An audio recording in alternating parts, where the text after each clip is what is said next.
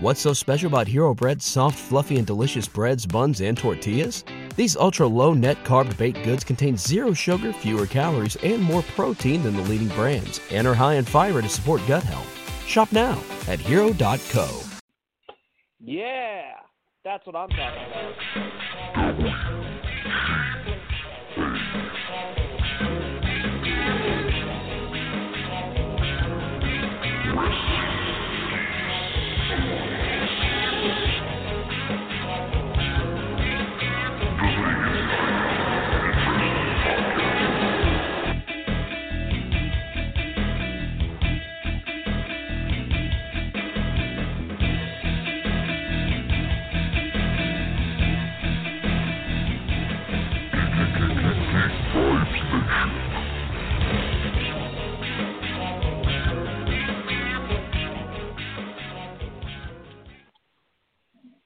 Hello, everyone out there in Geek Vibes Nation. This is your host of Wrestling Geeks Alliance, Dane Alves, with another enticing, amazing episode on this great Wednesday. I am obviously, just like always, joined by my co-host, brother Christopher Ray Patton. How you doing, good sir? Doing okay, man. Just trying to get through this fucking week. It's been one of those. How about you, Dane? How are you? You know, nothing that a beer won't fix. That's how I am, you know. And I feel you, man. It's been a long week already, and it's like Friday's almost here, but it's not almost here. And that's the wonderful thing about Wednesday, is it's right in the second middle, the day of humpage, if you will. If you will, baby. If you will, baby. But yeah, we have a great episode for you guys tonight. We got some AEW noise to talk about. We got some New Japan noise to talk about. We got some WWE noise to talk about. But before we get into that, I wanted to say a little rest in peace to British wrestler Adrian Lionheart McCullum, who passed away at 36 years old. Nothing's 100% for sure, but it's looking like it might be a possible suicide. But he was a big wrestler over in ICW, and he was known for a lot of his stuff over in Ring of Honor, working with Nigel McGuinness, and unfortunately injuring himself from a Styles clash from AJ Styles. But I'm going to be honest, I don't know a lot about his work, but feel bad for anyone that we lose in the wrestling community, and also especially when it comes to stuff involved with mental health. So I'll let Chris talk a little bit about him, and we'll do our 10-second salute. Yeah, I'm most familiar with his matches between, like you said, Nigel McGuinness and some of the guys he's worked with in Ring of Honor, and obviously his most recent work in ICW. He was their current champion. It's unfortunate anytime someone passes away, especially so young, the age of 36. That's kind of nothing. Just really sad overall, and just want to wish well wishes to his family and friends, and all of ICW. Obviously, they posted on Twitter, "We're heartbroken to learn the tragic death of ICW World Heavyweight Champion Adrian Lionheart. Adrian was a mainstay of ICW and British professional wrestling. Most importantly, he was our friend. His passing leaves a huge hole in our lives, in the lives of those who knew him. Please respect his family's privacy at this time." So rest in peace, obviously, and we send our condolences here from Wrestling Geeks Alliance. So on behalf of Wrestling Geeks Alliance, I'd like to give a 10-second pause of silence for Adrian. So we'll start that.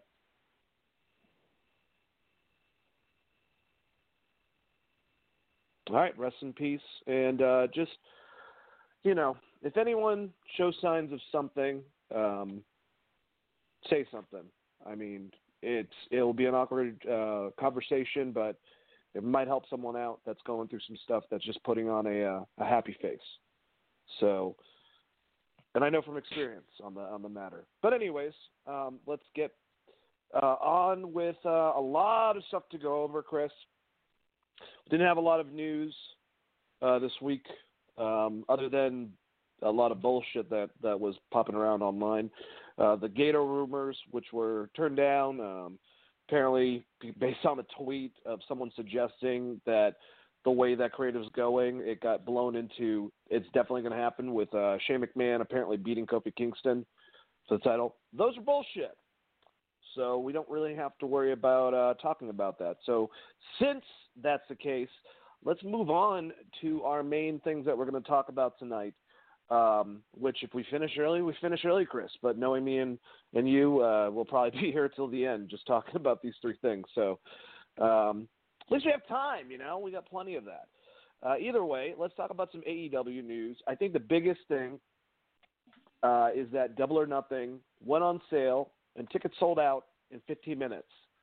So now this is two from AEW, one affiliated with the guys that ran AEW with All In, and then also obviously, even though they weren't directly on the marquee, a lot of people assumed and definitely helped the sales of the New Japan Ring of Honor show at Madison Square Garden with obviously the Young Bucks, Kenny Omega, and Cody. So definitely to themselves, they've got two shows in huge areas. They're selling out. They're doing pretty damn good things from the beginning. You still got the dickhead naysayers that I don't know what the fuck they want exactly. At this point, I'm evaluating that diehard WWE people that don't like AEW for whatever reason remind me of the diehard DC movie fans that hate Marvel because the movies are better. Probably going to get some hate from me. So check me out at Twitter at Dane Alves. That's ALV as in Victor, ES. I'm just kidding. Chris, what do you think about this with them selling out in 15 minutes for Double or Nothing?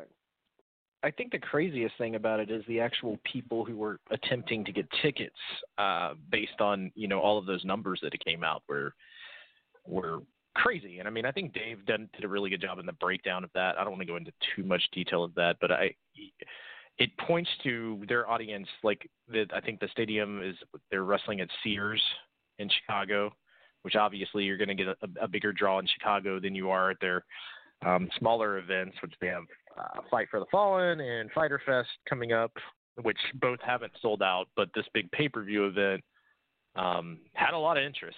A lot of people tried to get tickets. I think the total was there's 11,000 seats available, and they said there was something like 60,000 people tried to log on, I think was the number, or somewhere in there, which is just a crazy amount. And I think those numbers combined with those pay-per-view numbers, like everyone has been talking about this week, show that there's definitely an interest for something different. And AEW is kind of providing that right now, and they're providing something exciting and new and fresh. And I guess we'll see where it goes from here. But you could look at that and easily say, okay, well, they could have done a bigger arena and maybe they left some money on the table. But I think it's a toss-up. Like, no one knows right now. Wrestling, in theory, and at least in America, with the way WWE's been going, they've been treading 2 million viewers on Raw and SmackDown, and this is AEW that doesn't have TV right now.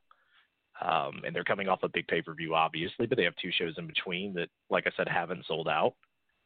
And the number, just the pure sheer number of people trying to get tickets, I think was the most baffling to a lot of these experts. Like, I don't think that anyone expected that response from a show in Chicago, but obviously Chicago's known for being a great wrestling town or a great place to work in. So it's exciting news, and I think it's going to make, it more than likely that building is going to be jam full, and we're going to get to see some really good matches. And it's everything for that pay-per-view and AEW in general.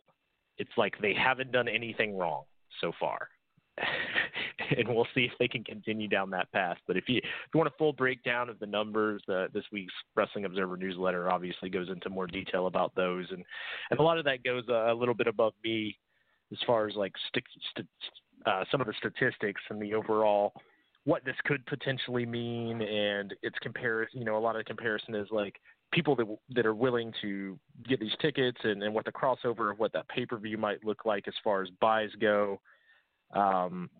Percentages on how many people bought like the last Daniel Cormier fight mixed with, or Bones Jones fight mixed with like how many people buy wrestling pay-per-views. It's a giant breakdown, and I think a lot of those numbers are just fun if you like doing that. I would say the big thing is it's obvious that, one, I think they can be doing bigger arenas if they have a really good card. And two, there's definitely a want from the wrestling fans, and not just being the elite fans, because I don't think that is accounting from where all of this love is coming from. Wrestling fans in general, there's a want for something new, something fresh, and a product that is trying to do something different. So all really, really exciting stuff. The other caveat is, they're doing Bleacher Report Live or whatever. They're going to be on BR Live. That's going to be free for Fyter Fest the end of this month.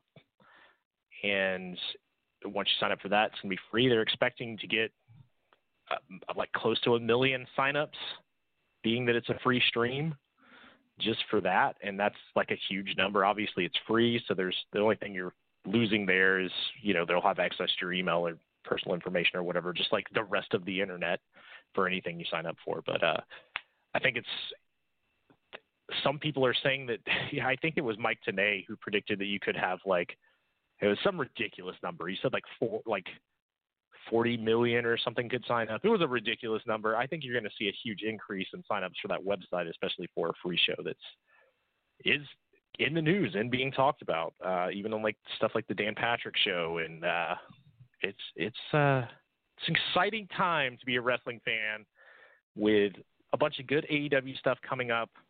We're going to get SummerSlam, and then we're also getting the G1. So there's tons of good shit going on right now, just to say the least. But like I said, the biggest shocking thing is just the sheer amount of people that requested to get tickets. And I think you said your friend got lucky enough to get those out of that queue, which sounds like a lot of people. If you weren't part of that lucky 11,000, then boy, apparently.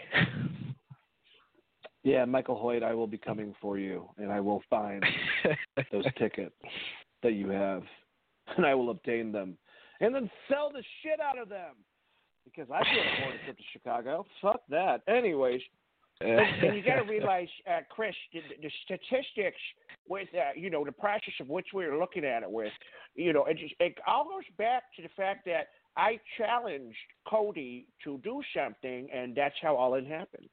That's exactly it. I guess, did he ever pay them their $1? He made that $1 bet that they couldn't sell out the 10,000-seat arena. And this will be, the third time they've done it. So I guess he owes them $3 now. The fact that this all started off, it rooted from a question on the Wrestling Observer of whether or not Ring of Honor, with the help of people popular like Cody and the Young Bucks, could sell out whatever the hell, Chicago, and I don't remember the amount, but that Dave said no, they couldn't. That stemmed this. And now we're about to have a wrestling product. And with the partner of Tony Khan, I'm really, really excited, especially since, if you guys haven't got a chance to hear it, Tony Khan was on the first episode back of the Stone Cold Steve Austin podcast. And I would expect to see Jon Moxley in the future, if not the next episode. But it was fun having Steve, who is, if you didn't know this, he's actually a really great interviewer. Very detailed, very intelligent questions, thought-provoking. You wouldn't expect that out of, Austin, I guess, if you go back to how he was as a character, which, I mean, is basically a heightened version of him.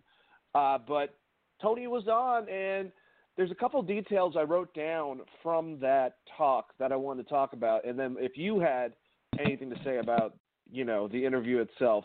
But some stuff that he revealed about information involving AEW, I think the first big thing is that he confirmed that it's going to be 2 hours and it's going to be filmed live, which I think a lot of us kind of assumed that, but he had a confirmation. And he's looking for some type of streaming option for people that don't have cable. He's keeping that in mind, that a lot of people have cut the cord, and he's trying to find alternative ways for people to watch the product that don't have that. Just cool to hear in general. Chris, what do you think about that as far as possibly a confirmation on stuff that we kind of already figured, and the fact that he's kind of looking elsewhere if you don't have cable? Well, I think that's a wonderful idea, because it's always been it's been the thing that we've heard for so long is with WWE especially is what do ratings actually mean? How are people consuming this? More people watch on YouTube than they do here. Well, giving someone another outlet to view your product reaches more people, and the more people you reach, the better chance you have of those people actually watching your show on a weekly basis. So especially if you're going to do some sort of live stream, which could be really cool if done right, where it's not, a terrible thing where you're buffering constantly. I mean, the big thing is TNT is available in more households than USA Network, like right off the bat. So they're going to have a bigger audience than Monday Night Raw. And they're also on a higher profile TV station in the UK. So right now, they technically, for their flagship show, they have a bigger audience than Monday Night Raw has, potentially. So when you look at that and you say, how can we do this and also do streaming and make some sort of revenue off that as well, I don't know how that really shakes out and what the deal with, because we don't know what the TNT contract looks like. Is that going to be something with TNT? From all accounts, it seems like it's going to be, through BR Live somehow, probably through some sort of paid subscription, my guess would be. But just in general, the more eyes that you can draw to your product, and I think that's a great way to start things out. And what was the first point, Dana? I think I might have missed it. Oh, it's that it's confirmed it will be 2 hours and filmed live. Yeah, and we got a little bit of that off the original contract talks that we had talked about with it's going to be live, and TNT is paying for the production elements of it, if I remember right. There's a whole show where we did a huge breakdown on that. If you guys want to go back and check that out, we're on we'll take time to plug iTunes, and obviously if you're listening to us live, Blog Talk Radio. We're on Spotify now. Yeah, so in Spotify. Yeah, you know what's funny about that, Chris? I was talking to Nick on Monday Suck, another show that I do on Mondays at 6 p.m. EST. Check it out. Cheap plug. Yeah, that estimation for the live shows was, they were saying it's if I remember right, the number that they came up with was somewhere between 400,000 to 600,000 for each live event, and that TNT's fronting that, but they're not going to get as much ad revenue. So the TV contract is a lot different than what WWE has, because they're a proven product, and I think they have to pay for sports licensing rights, and they get a cut of ad revenue, and it's a little different. But WWE's production, for instance, is anywhere from $800,000 to $1 million a show. So like when you see them cut out something like Pyro, for instance, that is part of the reason, is they actually pay for their own production, which allows them to do whatever the hell they want, whereas AEW is going to have their production funded by TNT. Those are the two bigger deals between these two live shows. So TNA is going to control how that show is produced, obviously with input from the company, but if they want to make aesthetic changes or cut back places here and there, it sounds like there's just going to be a hard cap on that stuff. But there's a better, like I said, I think I did a better job breaking it down previously, because I don't have all those numbers directly in front of me, unfortunately. Well, thank you. I'm glad that you went over statistics. Can I finish my story now about Spotify? Or jeez, no. Well, basically, all I was trying to say is I've been saying for months that we're on Spotify, and I just found out that we just joined it. So I've been telling people to go to it regardless. And yeah, it would have been funnier right off the cuff, but there you go. There's a little bit of breakdown on exactly what we're dealing with, and we'll probably get more information about that, exactly the details of everything they're going to do. It was just good to have some confirmation, and I liked hearing about them looking elsewhere other than just, people that have cable, because I don't. And I'm sick of helping pay for whatever stupid app, because of the S, that it doesn't matter. Anyways. Sky Sports, which WWE lost the contract with. So yeah, no, it's not the British sports thing. Sling. It's Sling. There you go. Yeah. Anyways, but there's also some stuff that he said that the first episode they're going to have, Chris, they're going to start a tag tournament that will eventually, crown their tag champions within AEW. And that's one of his biggest things. He's very much inspired by Mid-South. an old school tag wrestling, and not only he said the NWA, but also the WWE at the late '80s with all their great tag teams that they had. He's a big fan of tag team wrestling. It's not something that's going to be in the back burner. This is something that they're going to make a big deal of the first night they start this and have a tournament, which is something that if you're not NXT 205 Live or NXT UK related, you don't do in WWE. There's no fucking tournaments for some goddamn reason, even though they're the most sports-like thing you could do. Oh, yeah, that's right, sports entertainment. Anyways, Chris, what do you think about the fact that they're going to be doing a tag team tournament to crown tag team champions, and they're going to start this and make a big deal of the tag division itself the first night that they air? Well, I think it's awesome, and in a lot of ways, we're kind of seeing the focus of that already with almost a co-headline between the Bucks and the Lucha Brothers at the last pay-per-view. They're doing a three-way match between the Bucks and the Lucha Brothers with Kenny Omega and I believe it's El Dorado, right? Is on the Fyter Fest card, or not the Fight for the Fallen. They're the next show they're going to do before the next pay-per-view, and then. Obviously you're going to get Cody and Dustin, I should say, versus the Young Bucks again. So you can tell that they're already headed in that direction. I think they're looking to shore up some more tag teams, and hopefully we'll see that stuff fleshed out. And I think it's awesome. I love tag team wrestling. I would kill for, good tag team wrestling. I feel like there is a lot of it out there. It's just – it seems like most of the time the divisions end up just being two teams, and it's those two teams having great matches more so than like, here's a kick-ass tag division. Check this out. Look how many good damn tag teams we have.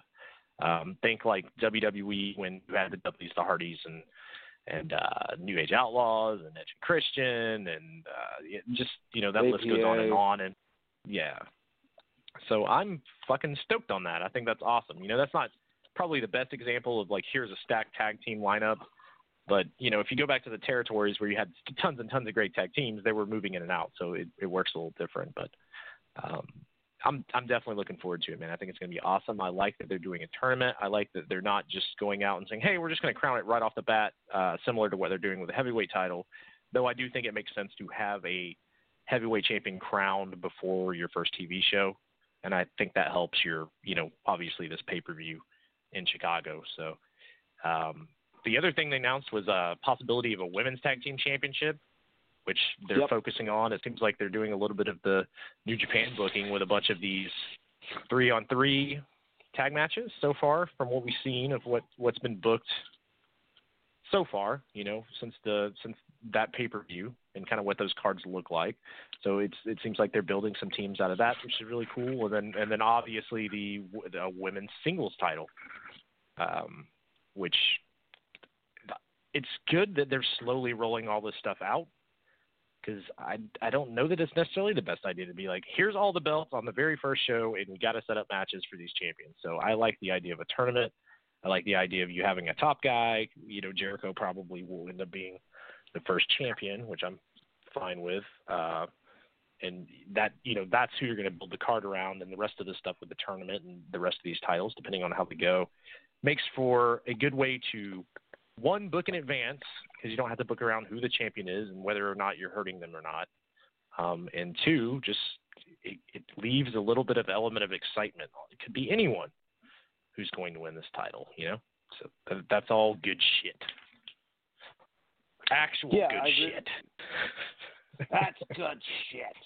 I guess a question to that, because he didn't really make it sound like they're going for a mid-card title. It looks like it might just be women's and men's heavyweight, or not, maybe world title, and then tag, and then potentially a women's tag when they acquire enough people for a roster for that. Is that kind of weird not to have that, or is it going back to their concept of wins and losses mattering within their company? Well, they're not. From all standpoints, it doesn't like they're going to have weight classes. So I don't, I like kind of the I would even say New Japan has too many damn titles. WWE definitely has too many damn titles. So you giving me a show where I only have to follow 4 belts, and you're going to give me good tag team wrestling in between, and everyone else is fighting to get to that top heavyweight championship, or your top title, I like that a fuck ton better. I'm not going to lie. I think that you don't end up having to worry if you're hurting someone with a loss. You don't have to worry about getting a title on the show if you have nothing for that person to do. You don't have to worry about everyone trying to fit all of that shit into a 2-hour show every week live. You don't have to worry about that. When you're doing it like this, the way they're doing it, you can actually go out and have wrestling. And you don't have to book around, well, we got to find a way to get the Intercontinental title on the show, or people are going to be like, why the hell is the Intercontinental title not on the show? And the answer is we have fucking 8 belts or whatever. So I actually prefer it. It is a little weird, and it's not something that we've seen from a wrestling company. Should they do a 24/7 title? Fuck no. No. In short, no, Dane. They should not do a 24/7 title. And I fucking love R-Truth. I'm not blaming this on him. I think he's doing, like I said, I was talking to you last night, and I said, man, this guy's out here turning chicken shit into chicken salad. Like, he's doing the best he damn can with that thing. But, yeah, really no, is. AEW definitely doesn't need that. I honestly kind of like the concept of keeping your titles limited at the beginning, and you can always introduce a new title later down the road if you want to. But that's a very in my good opinion, point. Does anyone give a shit if your top titles don't mean anything if you introduce a mid-card title? No, it doesn't. Right. Yeah, I agree with you. And if anything, if they were to distinguish, I would do the New Japan route and have a heavyweight and a light heavyweight, so they both have prestige, but it's based on weight class, which goes back to actual sports-related stuff. But I like the concept that they potentially won't even have weight classes, and it's, UFC in the first 2 years. If you guys want to check out some real fucking crazy shit, check out UFC when it first started. And it was just random dudes in there just trying to fight and punch each other. It was a fun time. And then Royce Gracie and Ken Shamrock took it up a notch. Anyway, so before we move on, since we brought this up, they put, for anyone out there that hasn't ever seen the first Ultimate Fighting Championship, because it's I think it's the 25th anniversary. If I'm not mistaken, they put this out on YouTube, so you can go and watch the entire thing live. What the fuck is Joe Brown talking about 90% of this thing? I don't know, the commentary. Man. People thought the commentary. I mean, people had problems with the commentary on AEW. Go back and watch this first Ultimate Fighting Championship. And I do realize it was the very first time they had ever tried anything, but you brought it up, made me think of it because it was mind-blowing, the commentary. I think they had a professional female karate champion, and then I can't think of the guy's name, and then just randomly Joe Brown, and Joe Brown's he punched him in the head real hard, and I'm yeah, well, okay. I think you got punched in the head real hard, Joe Brown. Jesus. It's one of the weirdest things ever, and it's definitely, you can tell that it's showing what they wanted it to be with the way the match is kind of laid out with Royce Gracie and kind of his only challenger, in my opinion, being Ken Shamrock, who was easily dismantled in that tournament. But yeah, it's a weird thing. And even the reffing in that shit, which this is going to be the last thing I say about it, and we can move on. But even the reffing was really bad. There's Ken taps, the ref doesn't see it, and then Gracie lets him out of the hold. And Ken Shamrock's no, I tapped, I lost. He had to admit that he lost. Well, at least he admitted that he lost. Yeah. They didn't have it was Big John McCarthy back then? No, not at all. But definitely, if you've never seen it and you like UFC, I would say go back and watch it because it is. Yeah, people. They came a long ass way.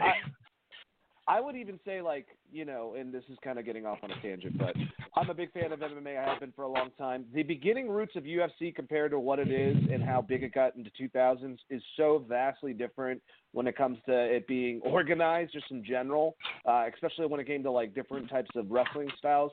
It definitely more reflects, I would say, the golden age of UFC of the 2000s reflects more of how they presented it with Pride. But still, Pride was fucking crazy, and that's got some of the most brutal. You want to say Wanderlei Silva just kneeing motherfuckers in the face, while Morinalo is on the outside, it's interesting. Anyways, let's move on.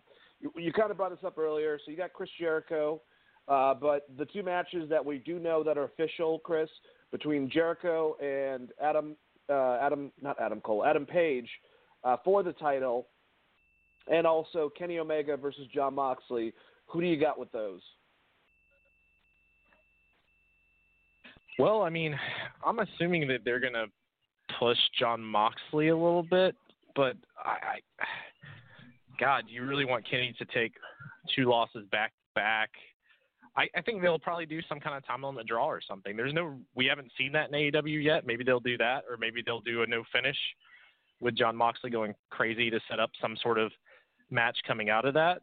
I'm assuming that he's going to beat Joey Janela in Daytona, and I'm assuming the Bucks are probably going to beat the Lucha Brothers with Kenny on their side, just to get those guys some wins going in. But I think maybe you'll probably see a no contest in that, and I think Jericho will find a way to beat Adam Page for the title so that he will be the champion day one going into that TV deal.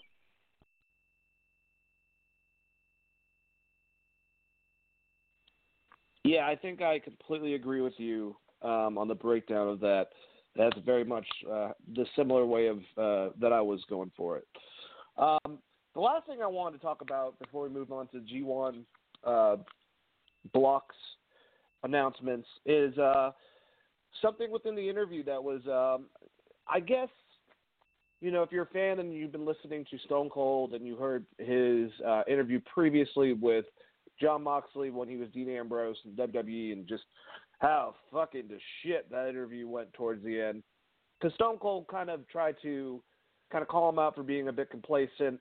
Obviously now, from Jon Moxley's side, we've seen, what was going on back then, even with Dean Ambrose, and just him being unhappy with how things were going, and he was a champion at that point. And just to hear some remorse from Stone Cold, because I know a lot of people, I think rightfully so, because it got a little bit awkward, is that he kind of plays it as one of his worst interviews, and that it actually bothers him still to this day. And he was actually, we heard that Dean or John was commenting on talking to Austin on the phone and being really excited and saying that he potentially was going to be doing an interview with them. But to hear Stone Cold on the other side of it saying that, called him, after it's funny to hear Stone Cold Steve Austin apparently talk to someone else hey, can I kind of want to talk to Dean, well, do you want me to give you his number? Yeah, I guess so, being weird about that when he's fucking Stone Cold Steve Austin. But I get it too, and that seems like Austin's personality, in that he called him up. It definitely seemed like he wanted to reconcile, say kind of like an attaboy sort of thing, which is probably he was trying to go for motivation, and it just kind of got, it looked like Dean got pissed off, and that's how the interview went south from there. And it's on the network if you guys want to check out what I'm talking about. I think it was his last one they did on the network as well. But just kind of having that being said, and then later on, Tony Khan making the comparisons to Steve going to ECW and cutting loose after he got fucking just so fed up with WCW and got fired. Very similar to Dean doing this and kind of it being his release. What'd you think about when, since you listened to that original interview and kind of had a later update, if you will, from Austin about it? I thought it was Austin made some really good points. I think that, he didn't backpedal too much, but all of the Austin WWE Network interviews seemed very much like these are the things that you're allowed to talk about. And I think if you put Austin in that kind of box, being in part of the WWE, I think that may have steered the conversation a weird way, and that's maybe why he has some regret from it. I mean, obviously that didn't go the way he wanted it to go, and I think some of it is wording more than anything else. But also, that match that he talked about, specifically Brock, had happened, if I'm not mistaken, 2 or 3 months beforehand, right? At Mania. Yep. And they're bringing it up, which is almost like they fed him a talking point, and he had to talk about it because he did the show with the network. And I also wonder if that's part of the reason, because they stopped doing that show. I'm wondering if there was a contract in place or something, because he disappeared for 6 months. and he said he's going to talk about that on his next podcast. I'm kind of curious to hear what that is. And he didn't go as far as to like. He actually said that he was a WWE guy in the interview, so it's not like he's wishing harm on WWE. But I always kind of felt like those podcasts, out of the Austin ones, felt like the least authentic. I think, you know, if you gave him Triple H on his own time and he was able to ask whatever questions he wanted to ask, I think he would have a lot more questions than what they did in the was the Triple H interview he did. Like that's another example of it. I don't know. But yeah, I think I was an open book to Austin, so I don't understand exactly what you're trying to say at all. And I feel like, and it's not just him. I feel like when, you know, Sam Roberts' stuff, when he's not on the network, when they did the network shows with him, it just didn't come off as authentic. Almost like these are the things that you can talk about. And if you're used to just doing what me and you do, or what any podcaster does, which is just talk about whatever the hell you want, it's kind of the point of doing a podcast. I think that would be a lot harder. You know, these are our talking points. And, but you know, I liked Austin. He said, you know, I played this badass on TV, but I do have emotions. Like this did upset me. And he's like, I wasn't trying to like bury the guy. And apparently that's how Moxley kind of took it, was that Steve was kind of burying him a little bit, you know? Social media took it. A lot of people were mad at him back then. I was like in what, 2015? 16? Yeah. A while ago. You know, I also like that he said that, you know, he saw Moxley when he came out and there was like a fire lit under his ass in AEW, and he could see that there's a different performer there. And I like that Tony Khan kind of brought it back to it. He's like, well, it's a lot like you when you left WCW and went to, which one I thought was really fucking funny, went to ECW to be, you know, the hardcore superstar or whatever. And you could draw comparisons to that, though I do feel like, you know, to me, Dean Ambrose is more of a Terry Funk type character than a Stone Cold, but that's more wrestling and persona and the way that they wrestle more than anything else, in the way they promo. But you could draw the comparisons of like, hey, this is a man that could have probably did a lot for your company. You let him go, and now he's got a fire lit under his ass to prove a point, which is best case scenario for AEW, kind of worst case scenario for WWE. But I found that section of the interview really intriguing, and if the listeners out there, if you haven't checked it out, definitely first Stone Cold podcast in 6 months. I think he did a really good job on the interview overall. And, you know, the only criticism I have about that entire interview is they only went over the top 3 matches. And I really wanted to hear Stone Cold break down like Aja Kong yelling at the timekeeper. Man, you know, for instance. Man, that girl got some fire underneath her ass stuff, man. I'll tell you what. So if you're out there looking for like a complete breakdown of the show, that's not the podcast, but the stuff that came out of that podcast and especially hearing Khan talk about specific dates and specific things that he liked in wrestling. As a wrestling fan, he knows as someone looking forward to AEW, that's good shit. Like that's stuff you should be excited about. And the fact that, you know, he's behind this thing, and his dad, while I'm not a huge wrestling fan, it sounds like he's kind of getting into it and being behind it. Like he had that conversation, like there's a conversation point in that interview where he's talking about right before Cody's match, Tony Khan's dad was talking to Cody Rhodes, like right before he went out and had this very emotional match with Dustin, which that was kind of a fun little part in that interview as well. Yeah, man, I agree. I would definitely recommend all of Geek Vibes Nation to check out that interview. You can find it I forgot what Stone Cold's exact podcast is called, but Stone Cold Podcast. It's on Podcast One, I believe, is a website. You can find them in order, and you'll find his interview with Tony Khan.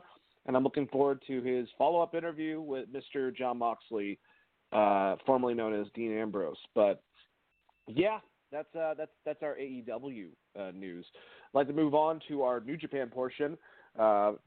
We not only got the blocks themselves, the A block and the B block of what participants are going to be in there, we got some pushback from certain wrestlers that were not involved within it, and also all the matchups for the schedule of the G1. I'm not going to say that we're going to go over every fucking day, but it's awesome seeing certain matches that are going to be happening within it. So we'll probably go over a couple of our favorites or stuff that we're looking forward to with people working. But let's go over the blocks first, Chris. we'll go over the A block, then the B block. Then we'll talk about the very angry Minoru Suzuki, and then talk about some matches we're looking forward to seeing within this. And then a lot of people are mad that Jon Moxley is not going to be in the American start of the G1 tournament. But I have to say, pretty sure the ticket sales for people went on before we knew Jon Moxley was even involved in anything. So quit your bitching, or just quit your bitching in general. You're going to be seeing Okada, so fuck off. I haven't seen him. Just saying. I mean, you are getting – I know you're not getting Moxley, but you're getting fucking Tanahashi versus Okada, which will be probably a 5-star match. Exactly. Yeah, I forgot that Tanahashi was the one going against him. Give me a fucking break. And you get Ibushi and Kenta's return as well. So we don't know what Kenta is yet, but that match has potential to be fucking amazing as well in Sonata versus Zack Sabre Jr.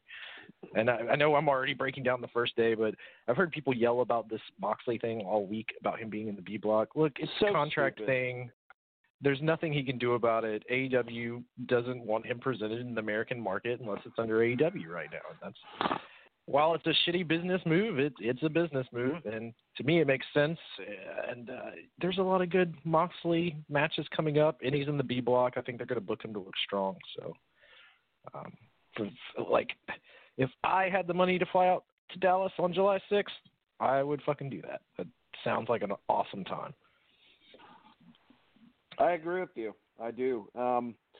And I think it is cool to note that someone said this. I don't know if this is like this every single time, but that all the major champions are all involved in the tournament. The IWGP Junior, the heavyweight, who obviously always is, the never openweight, and the IWGP United States champion. Have you ever heard that happening beforehand? I know the U.S. belt's relatively new, but... Well, the last time the junior champion was in like 2000. It was Prince Devitt. That's the last time the junior champion has been part of G1. So it's been a long-ass time.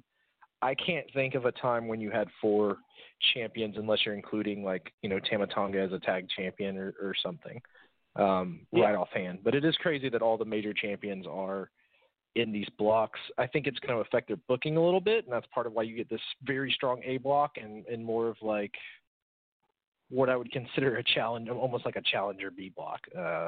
But I mean, there's good matches all around this thing. We can break it down, and I can kind of go into more detail about how I feel about the blocks, I guess.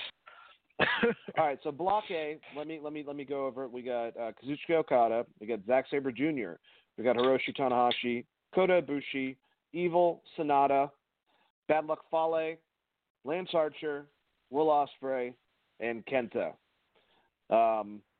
Pretty exciting block of people. And, I'm going to ask you about Block A, but I'm pretty sure I've figured out the fucking G1 concept now. So if I'm wrong, just correct me, Chris. But so basically each block, every person has to go against every person on their block. And whoever has the most points is the ones that push on. B goes one way, A goes obviously the other way until it gets down to the last of each to go against each other to win the G1 tournament. Is that correct? And what do you think? Correct. Everyone in Block A will fight everyone else in Block A. Everyone in Block B will fight everyone else in Block B. And then on August 12th in Tokyo, you'll have the Block A winner versus the Block B winner, and it's almost like a soccer tournament where it's points-based. So, if you draw, I believe it's 2 points. If you lose, it's no points. If you win straight up, I think it's 3 points. I'd have to look at the official scoring, but it works very similar to how the NHL regular season works in a bit, and soccer with their bracketed tournaments. So that's kind of the gist of how that thing breaks out. The main thing to know is whoever wins Block A and whoever wins Block B, which they only wrestle people in those blocks, will be, battling Monday, August 12th in Tokyo for a chance to headline Wrestle Kingdom, probably against Okada, because I don't see them taking that belt off him anytime soon. Rainmaker! Yeah, I agree with you. Oh, so what did you think about A? Like I said, we got Okada, we got Zack Sabre Jr., we got Tanahashi, Ibushi, Evil, Sonata, Bad Luck Fale, Lance Archer, which is kind of a strange one to throw in there, Will Ospreay, and Kenta. Well, Lance Archer makes a lot of sense because he's doing a bunch of the local promotions. So him, Evil, and Bad Luck Fale being in this very strong bracket, I'm assuming they're going to be, getting wins over each other while giving wins to everyone else in this bracket. Because the rest of this bracket is super strong when you look at it, with Okada, Zack Sabre, Tanahashi, Sonata, and Osprey and Kenta, who I think they're going to have to push Kenta a bit here. This one's weird because you could almost see a lot of I don't want to say 50-50 booking, but you're going to see a lot of wins and losses you probably wouldn't expect. And Evil, Fale, and Lance Archer kind of just drew the short end of the stick being in this block, I think. But, I mean, the potential matchups that you have here, these are all Okada versus Sonata. Who the fuck doesn't want to see that? Yeah. Or Okada versus Zack Sabre Jr. There's the potential for great matches in Block A is awesome. The potential for weird matches that could be really, really cool in Block B is also awesome. So I'm looking forward to talking about that one. Yeah, dude, definitely. And kind of I don't know, Kenta versus pretty much anyone's going to be very interesting. Throwing, a legend, but more so known for, from other promotions, and obviously coming back and then being put in the mix of this. But yeah, Okada, he always has great matches with all these people. So it's going to be him and Ibushi, him and Sonata. I'm trying to think of Hiroshi Tanahashi versus a lot of these guys are going to be interesting. Zack Sabre and Will Ospreay being able to go back to their old rivalry, that's going to be really cool. And like you said, they definitely have a couple Hosses involved with Lance Archer, Evil, and Bad Luck Fale. So very interesting. Let's look at the B block, and there's definitely one match. There's two matches because of Moxley I'm excited about, and that's the first two people I'm listing: Tetsuya Naito, Tomohiro Ishii, Juice Robinson, Toru Yano, Hiroki Goto, Jay White, Jeff Cobb, Shingo Takagi, Taichi, and Jon Moxley. And I think right off the bat, Moxley and Naito is going to be a fun match. I hope they beat the living shit out of each other. Him and Ishii is going to be a fun match. And I'm really this is going to sound weird, but I'm looking forward to seeing how Jon Moxley faces up against Yano.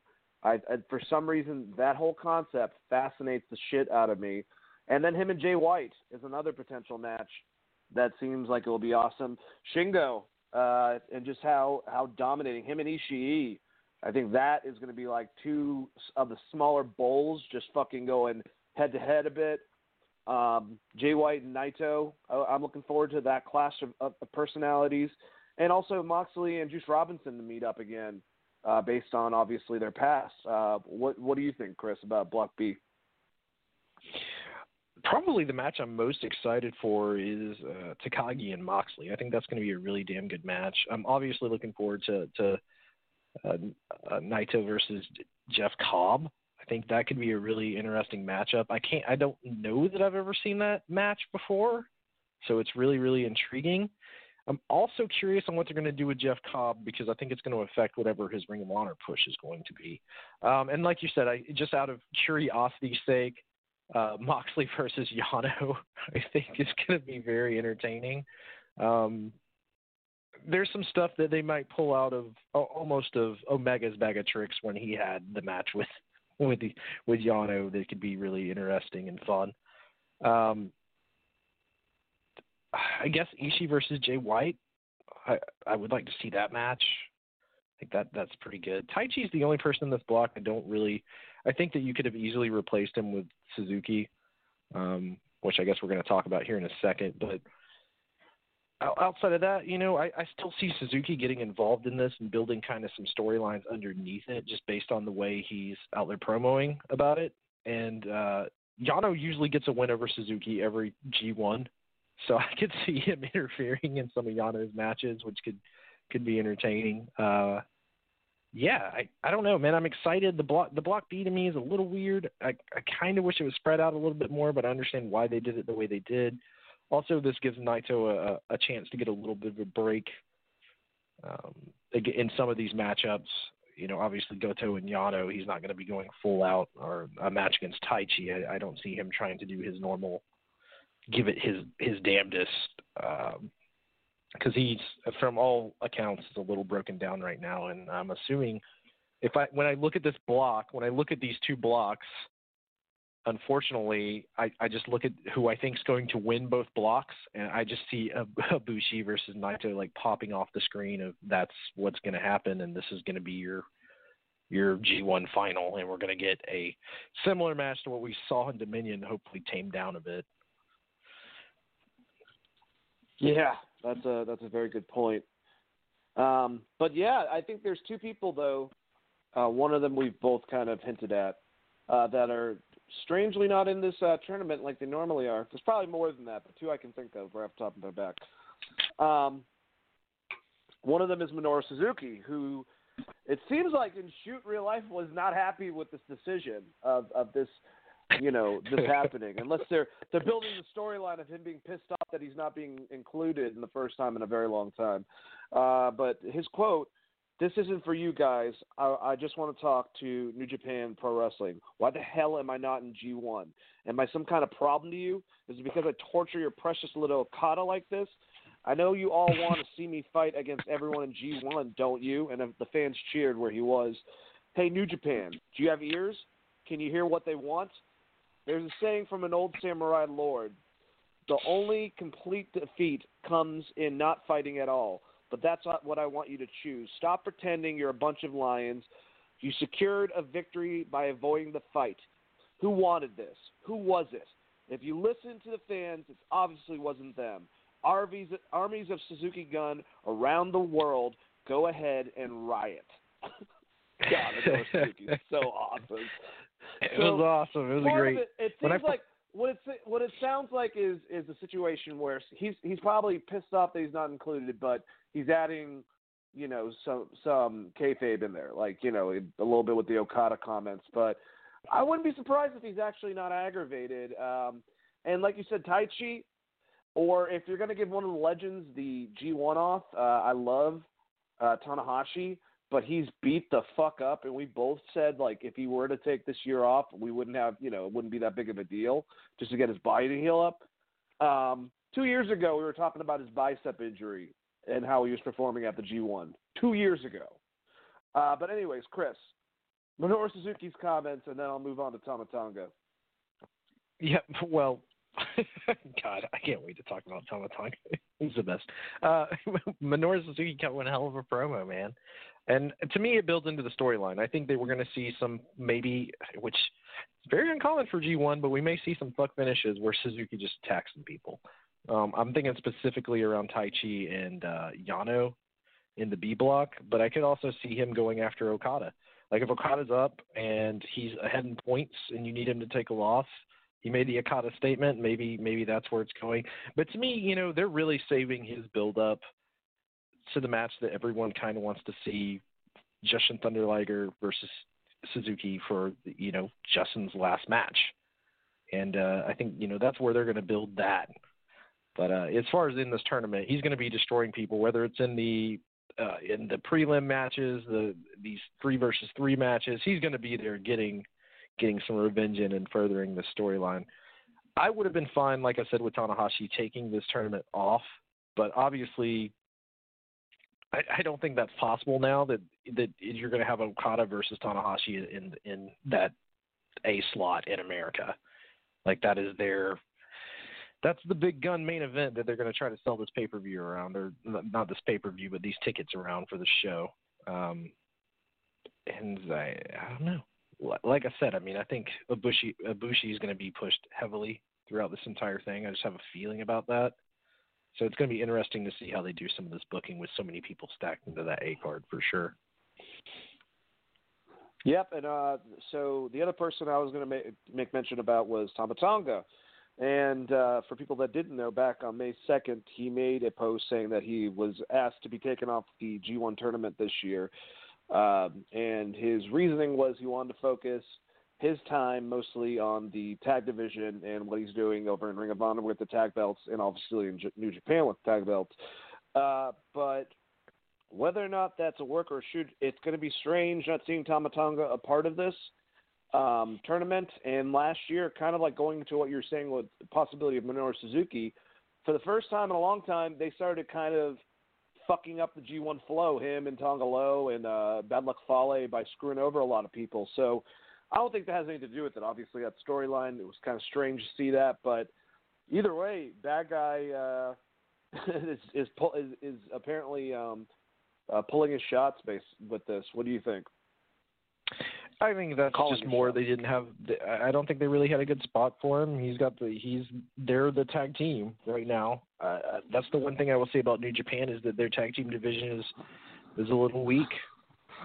I can't. I mean, as much as I love, watching Evil and Sonata face the Gorillas of Destiny. There's only so many times I could see that match, and a lot of the matchups they're getting in Ring of Honor right now are a lot fresher. I will say, that storyline that they built out of last D1, and I normally never say this about Gato, to me that went fucking nowhere. I mean, we got good guy Tamatonga for a little bit, and then obviously it just crashed and burned, and I don't know if that's because the Young Bucks left and the Bullet Club kind of split up on its own, but that I was really sad because he was cutting some amazing promos. I thought the stuff in the G1 was really good for what they were going for, and it didn't really get a payoff. And I don't know, that's a hard thing to say about most New Japan stuff. Yeah, I completely agree with you. It just seems like due to the everything that was going on with where people were going, the end of the Bullet Club, or at least the pre-Jay White era, kind of just fumbled towards the end, and we didn't get a last match with the old school guys and the new school guys, and they just went on from there. But what you gonna do? What you gonna do, brother? Question, Chris.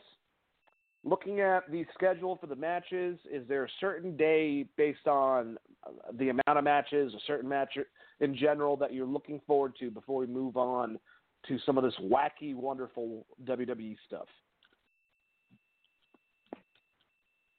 Right off the bat, I mean, I have to say that day one of the tournament, I mean, just look at what they actually have scheduled for that thing. I know it's not as exciting as if Moxley was there in America having a New Japan match. That's unfortunate, but if you look at how that thing is laid out, that card is stacked. Like, that is going to be a good-ass card. And then outside of that, I'm really looking forward to hold on, let me look through this again. I just had it. Put on your old people glasses so you can see. Your reading glasses. A Saturday, August 3rd, Okada versus Sonata, Tanahashi versus Ibushi, Ospreay versus Evil, Kenta versus Bad Luck Fale, and Zack Sabre Jr. versus Lance Archer. I think that could be one day that people are kind of sleeping on. The B blocks are a little weird. I think it's more that, like, a lot of the matchups I want, like the August 1st matchup with Juice versus Nato, Ishii versus Goto, Yano versus Moxley, Cobb versus Takagi, which I think could be a sleeper dark horse match for like one of the best matches in this whole tournament. And Taichi versus Jay White could be a very interesting card, but it's more just because it's like, I think that Jeff Cobb Shingo Takagi match is going to be way fucking better than anyone would expect. And that's one that like highlight and stands out to me for sure. But day one, as far as like your full card, that's probably the one I'm most excited about because I get to see Okada versus Tanahashi again, which is always fucking awesome. Yeah, like I said, anyone going to that and bitching about it, you are seeing the Japanese mega powers fight each other again. Fuck off. Jesus. And it's a G1 match, so you know it's going to be good. But I'm just jealous that I'm not going. That's the main thing. But, dude, G1 tournament, it's always a lot of fun. It's always kind of exhausting. I always try to keep up with it. This will be the fourth summer now, I think. Maybe the third. But it usually ends up getting so far in advance that I have to find a list and go back and watch certain matches and try to keep up with that way. Either way, if you get a chance to watch some of it or even the finals, it's an awesome tournament concept in which you get to see two blocks of wrestlers, them wrestle literally every single person on there and advance so that there's one from each, and that winner gets, like we said, a main event slot at Wrestle Kingdom. So check it out, and we'll move on to look. I mean, I don't think it was the greatest thing ever or anything like that, but I have to call a spade that I did think, especially Raw, was a hell of a lot better this week. I pretty much liked the majority of the show. Most of the stuff I had problems were kind of nitpicks, but they kept my attention the whole entire time. They included a lot of storyline-driven stuff to kind of get us to places instead of just, and they even had, I'm not going to say Goodfellas level camera work, but they had some pretty cool camera techniques that they utilized throughout the episode that I was pretty impressed by. So I was like, whoa, maybe they're not smoking crack over there. Or maybe Vince is not smoking crack over there. I don't know. Chris, what do you think before we go into this about Raw and SmackDown this week?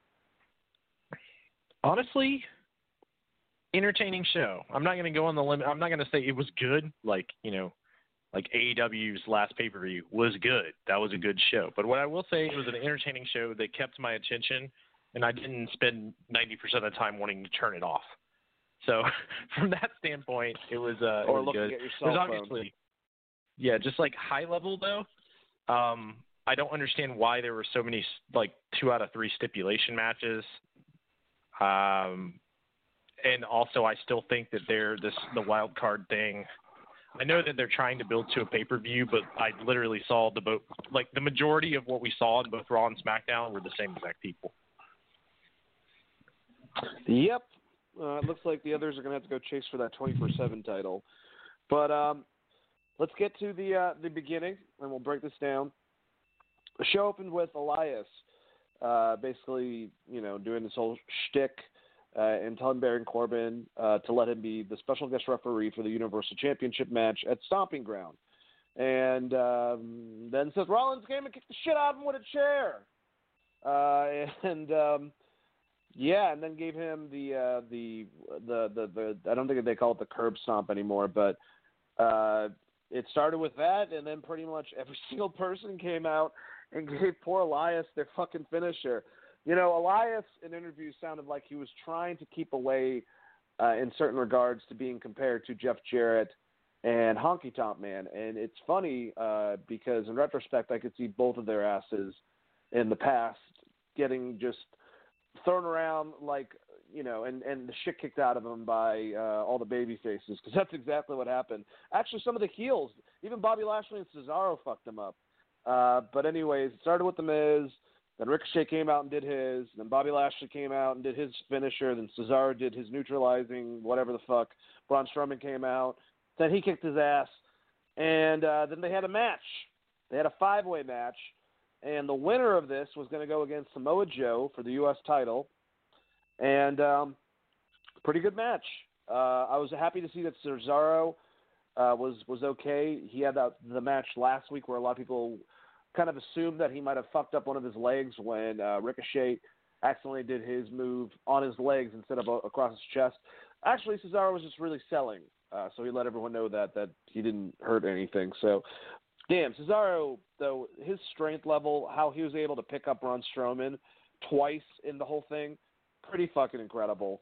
But like I said, fun match. It ended up being Bobby Lashley and Cesaro both got pinned.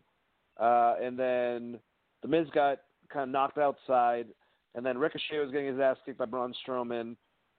Bobby Lashley and Cesaro got back involved with the match and helped Ricochet for some reason, and Ricochet joined the heels in pinning Braun Strowman. And then it was down to Ricochet and The Miz, and The Miz lost, and then Samoa Joe came in and kicked the shit out of Ricochet. Looking forward to their match. I think that Ricochet moves really well with smaller guys, as he's proved in the past with AJ and certain other wrestlers, obviously. And they're both extremely efficient in-ring performers. So their difference in styles, I think, are going to make up for a really cool story told that I'm actually looking forward to this weekend. Really thought they were going with The Miz because I thought they set it up with, when Joe was on his show and kind of threw shade at his family. But that's not apparently the place they were going with it. The weirdest thing was Ricochet kind of helping out the heels, but then again, I guess they were going against Braun Strowman, who's basically this generation's Big Show.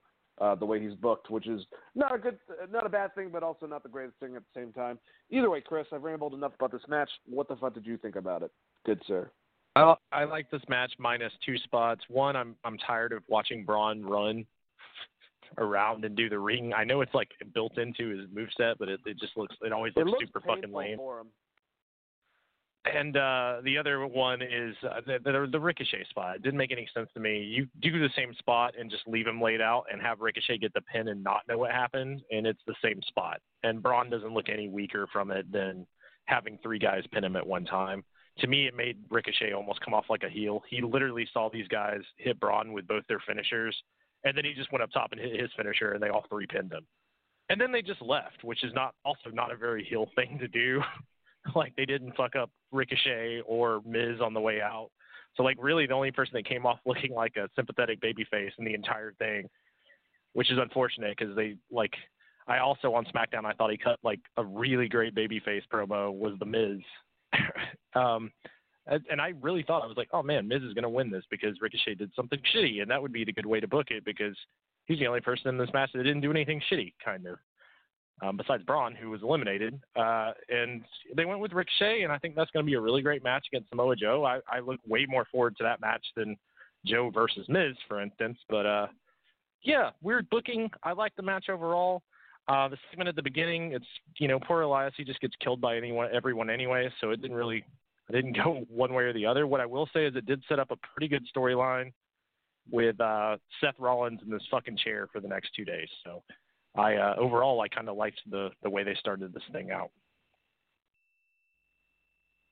Yeah, not very babyface Ricochet or Seth Rollins destroying everyone with chairs, including people that he just accused of. I don't know. I think Seth's losing him a little bit. He's getting crazy. I wish they would focus more on that because I think the idea and what they're trying to build is that he's not really scared of Corbin or any of these geeks. He's just scared of Brock Lesnar cashing in on him at the most inopportune time. Yeah, absolutely. I would definitely think that's what they were going for, but who knows? They could be going a completely opposite place, and maybe he'll end up naming the chair. Yeah, I wish he was kind of like out there killing, like absolutely killing these poor ref dudes going into this thing, but the entire time talking shit about Brock Lesnar, and like only not focused on Baron or these geek referees, because like Baron and whoever he gets as a referee is going to be a bunch of fucking geeks, so who gives a shit? But like him specifically being worried about Brock Lesnar gives you a storyline for the future. And the fact that you had Paul Heyman on both shows, I think that's what they're going for. And if they can really nail that down and send it home, I think it could be really good. But I definitely liked what they did with Seth Rollins. I just want them to turn it up just a little bit. Yeah, me too. I would definitely enjoy that. I just want him to go full crazy a little bit and just, be a little bit off his rocker. He's a very intense individual. It's all that dang CrossFit. Then we had, Lacey Evans and Becky Lynch going back and forth in the ring with each other.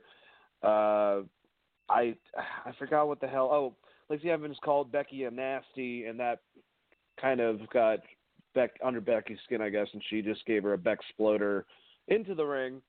And that was about it. I'm not going to actually complain about the segment because I think she definitely is still green as shit when it comes to her in-ring work, but Lacey's good about, being the heel and getting over people that are saying what and doing that whole entire thing. So give her credit where it's due. Still not looking forward to this match at all, but what are you going to do? We're going to see it anyways. Chris, what did you think about this? The promos were fine. It's more of the same that we've heard from both of them. Lacey just talking about Becky as the man the entire time and her being the lady. It was just recycled, very much like no one fucking talks like this. And then she just got in the ring and got immediately got a Beck-sploder. Like immediately. I was going to say, it was interesting having her bring up the fact that she was in the military this time involving it, but I liked how Becky countered it and was like, yeah, since you were in the military, I would expect you not to be a sleazeball, basically. So that yeah, wasn't bad, so basically they just immediately buried the fact that she's a former Marine and former police officer or whatever. Things they could have actually built a cool character around. instead of just Very having good her point. be like a weird 50s pinup girl, and then immediately just gave her a fucking Bexploder. She did do like the Stacy Keibler like long get in the ring pose. I don't know if you noticed that, but she did it away from the hard camera. And then I definitely noticed that. But then she definitely just ate a fucking Bexploder. Like I did like that her like she got Bexploded right out of one of her shoes, which I thought was like aesthetically looked kind of cool. But did you like Becky wearing her veil and her hat up the ramp? I thought that was hilarious. Yes, I thought that was. I think I even sent you a funny like a text right after. I was like, this shit was funny when she put the hat on. But like overall, the segment was fine. I don't understand your heel getting her ass beat before the pay-per-view after she's already taken some losses going into this thing. Like Charlotte beat her ass recently. So actually caring about or thinking that Lacey has any shot at all against Becky Lynch is a little impossible. And she's just not ready for where she's at, honestly. And like, I get it. They like her. I think she's got a good look. I think like her actual real life story is a lot better than her character. And I think she can get better. Like the women's right. It's got a cool name. It's a pretty good looking finisher. Yeah, I don't know, man. She's a weird character. I wish they would flesh it out a little bit and maybe not just do the same thing week after week. At least she's not just walking out randomly on the entrance ramp anymore. And I mean, the only way she's going to get better is to get work. It's just weird to put her in a championship match against who going into Mania was I would say the second hottest star. I know people debate that with me, but I think Kofi surpassed her as far as being the biggest star that they have. Which isn't her fault. That's just kind of how things shook out with her getting injured and Kofi just catching on fire right before Mania. But by far, she's your biggest female star. And putting her in matches against Lacey that are not going to be great matches isn't necessarily anything the fans are going to get excited about, which is unfortunate because it's almost like they're cooling her off unintentionally. I hate to do armchair booking like I always do, but I just feel like if they would have kept Lacey in NXT and helped her run and get better within the women's division, also become like a champion within there, and would have taken the title off of Shayna Baszler and put her in this position of being the feuding heel on Raw with Becky and the potential other baby faces, probably would have fucking helped out a lot just with everything. Then again, I love Shayna Baszler, but she does sound like Mickey Mouse when she's cutting a promo, so I don't know. Maybe she'll get a bit exploited by Miss Becky Lynch. I don't know. Saying that, like if you take out the wild card rule, that leaves you with literally Alexa, Nikki Cross, and fucking Alexa, Nikki Cross. I guess Natalia's on Raw, and God, there's probably someone is Tamina on Raw? Because honestly, just because of the way the brand split, like Lacey Evans is honestly their best option for someone to feud with Becky Lynch, which is sad because they have two of the best female wrestlers in the entire world thrown into a tag team who haven't been seen on TV in 3 fucking months. There's plenty of stuff they could be doing with Becky that they're not doing. At the same time, it's like Charlotte hasn't been on TV either. So I don't know what the fuck. That's a good point.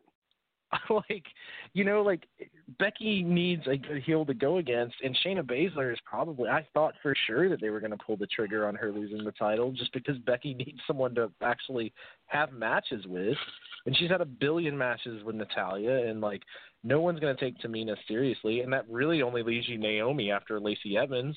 And I guess you could implement the wild card rule, but they haven't built up any other stars. Alexa Bliss is going against Bayley. Nikki Cross is tied into that program, and your two best, Ember Moon is tied into a program with Mandy Rhodes, Mandy Rose and Sonya. So who is Becky wrestling next?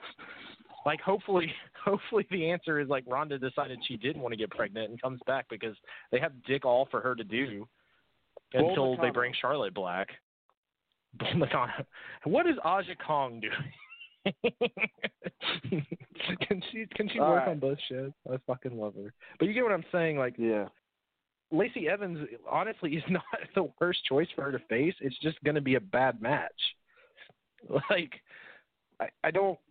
I get it, but I don't get it at the same time. And they, it would have been easy for you to just shift it. My assumption is Ember Moon is hurt because, like, otherwise, why would you not have Ember Moon going after one of these titles? Because if you're going to do the tag team thing with Kairi Sane and Asuka, and Charlotte's going to be out for a little bit for whatever reason, we don't know why. As of right now, originally I thought it was because Andretti's mother had passed away, and they both kind of took time off. But Andretti's back, so I don't know what the hell they're doing with Charlotte. And outside of that, they have no other female competitors, and Alexa Bliss isn't really like she's going against Bayley, but it's not really believable unless Bayley gets screwed over, and you can't take the title off her this soon. And she's on Raw, but technically on SmackDown right now. This wild card shit sucks for the women's division, and it should be the one division that's helped the most by it because they don't need fucking 2 titles. Like, I hate to say that. They don't need 2 titles. The women should just go wrestle wherever the hell they want for 1 title. I completely agree with you, man. I feel the same way about the women's tag, which is already like that. I don't even know if it should exist, honestly. And the tag titles themselves. I think that if you want to keep the fucking Universal on Raw with the U.S. belt and the fucking, that's fine, but there's not enough people in those divisions to cater towards 2 separate fucking divisions. It's just not, it doesn't make any goddamn sense. I mean, if Charlotte comes back and you somehow convince Sasha to come back, which from all likelihood doesn't seem like it's going to happen, but if you tell Sasha she's coming back to go against Becky, maybe that's the thing that could get her to come back. And that's where you have to go after this. Either that or you have to bring up Baszler. I just don't – there's no other competition. You can't just go randomly get someone that's a big name in the female division because – No. I mean, AEW has done a really good job of grabbing all those people up. Like, all the people that I'd want to see her go against. And, like, for what they've done with Kairi Sane and Asuka, I don't know that they would be – dying to come over here anyways, unless you're going to go out and try to sign someone like Rosemary, who I think is still under contract. Like, I don't know of a big female name you can bring in because WWE did a good job of building all of these female wrestlers, and they're not on the fucking show. They have 2 titles, like and Sasha is stuck in nowhere. It seems like Shimmer's got their roster, who obviously they have a lot of great ones. Impact's got a lot of names tied up with them that could, I think, be big in WWE between, you said Rosemary, Tessa Blanchard, Kiera Hogan. I'm trying to think of, like, Jordan Grace. I know Allie went over, and obviously they have Lauren Green, but she broke her hand, I think. Or Chelsea Green, I mean. It sucks. And then, obviously there's a lot of great female talent over at AEW, and I'm not saying they need more talent, but they need to do something. If they're, like I said, I would grab Shayna Baszler, and if you need more heels, Rhea Ripley's a badass, and she's kind of just chilling over in fucking UK. And I like AEW. I love NXT UK, but if you need a badass heel, just fucking grab her. She's good at wrestling. Very similar in concept, I guess, to Shayna Baszler, but I'm just saying they have outlets to be able to pull from if they want to. Yeah. And like I said, what it really comes down to is you don't need 2 belts. Like, no, for the women's division, you don't.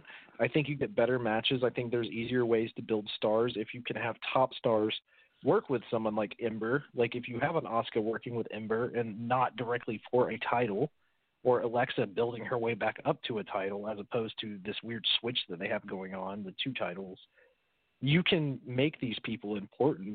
The reason the 4 Horsemen was so damn good is because they were all feuding in NXT together, and they all kind of came up together, and you had a built-in feud between the new what female wrestling is going to look like versus what the old was, which was like the Bellas, and they built that into the storyline and made a really good storyline out of it. And you also had all of this compassion for those female wrestlers. Well, one of them's not there.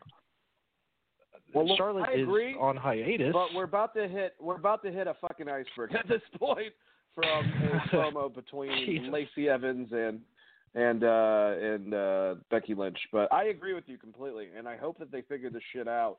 But we'll have to wait and find out what happens after this weekend, because it's going to be basically, I hope it is Sasha, but who knows if she's on vacation still, fucking waiting on her contract.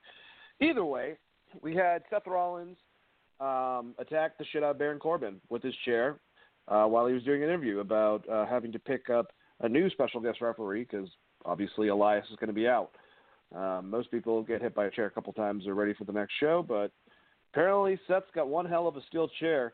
Followed up by Daniel Bryan with Rowan cutting a short promo about how Raw and Los Angeles suck. Viking Raiders interrupted and stared them down briefly right before their match. But, yeah, a lot of people taking shots at LeBron James and the Lakers. Very heelish move with the sports team stuff. Kind of got a little bit like, we got it. I get it. You guys, cool. Cheap heat, if you will. Chris, what do you think about these two interviews? I like Seth attacking Baron. With the Elias thing, he shouldn't have been on SmackDown because he got killed with everyone's finisher and a bunch of chair shots.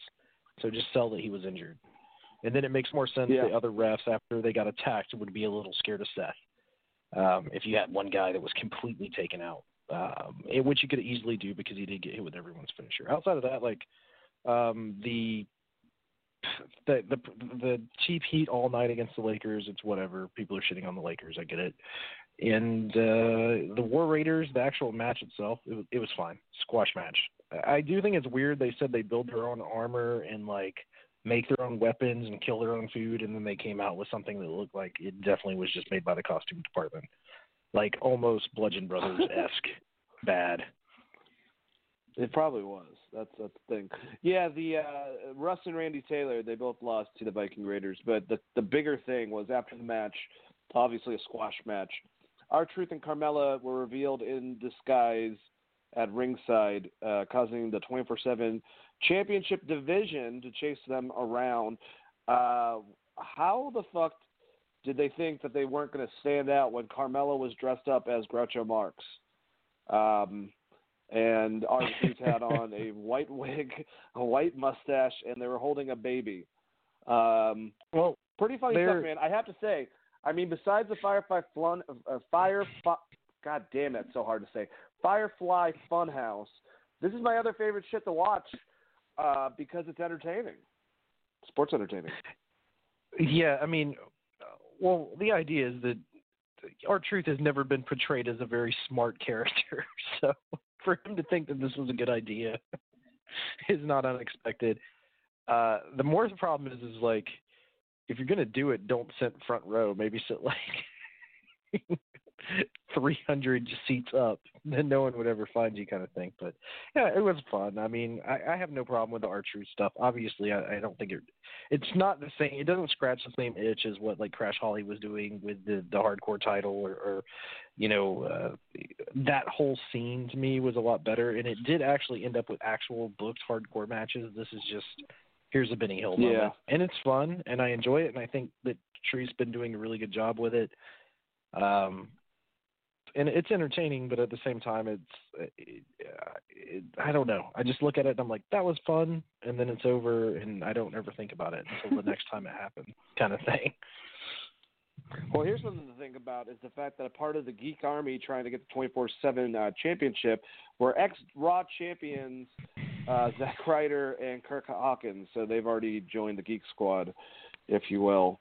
God, Bobby Roode's not doing a damn thing either. I thought they repackaged him a bit, made him a heel. No, he's running after the fucking 24/7 title. Whatever. It's not as bad as EC3, but we'll get to that. So there was a cool thing after this happened and they got chased out. They decided to, you know, it was all a callback for later on, but have the camera go through the audience and up through a part where the suites are over in the Lakers, whatever the fuck they were, over in that arena. And over there, the Revival and Drew McIntyre were attending a catered get-together by Shane McMahon, kind of showing forth almost like they are a faction, I guess, maybe including Elias. I'm not 100% sure, but, you know, they had steak and lobsters and champagne. Yeah, I would go to that, but just ended up being a bunch of segments that at one point Heath Slater interrupted, you know, asking for a raise because he's got kids, and Shane turned him down and kind of like pointed towards Drew McIntyre. I'm still not digging Drew McIntyre being Shane's, you know, go-to errand boy, but whatever. McIntyre followed Slater out into the hall.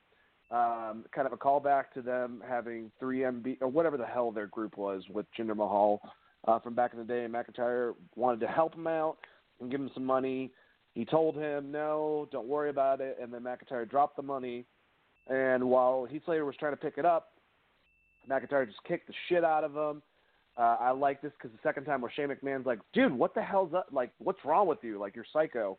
Because he was just beating the crap out of him. And the Revival, funny as shit. I don't know if they were told to do this or they just started doing it. Scott Dawson just started, like, going down and grabbing the money real quick and putting it into his pockets. And kind of like by the end of it, all the money that had fallen down the hallway, they were both stuffed in their pockets with it, trying to be discreet.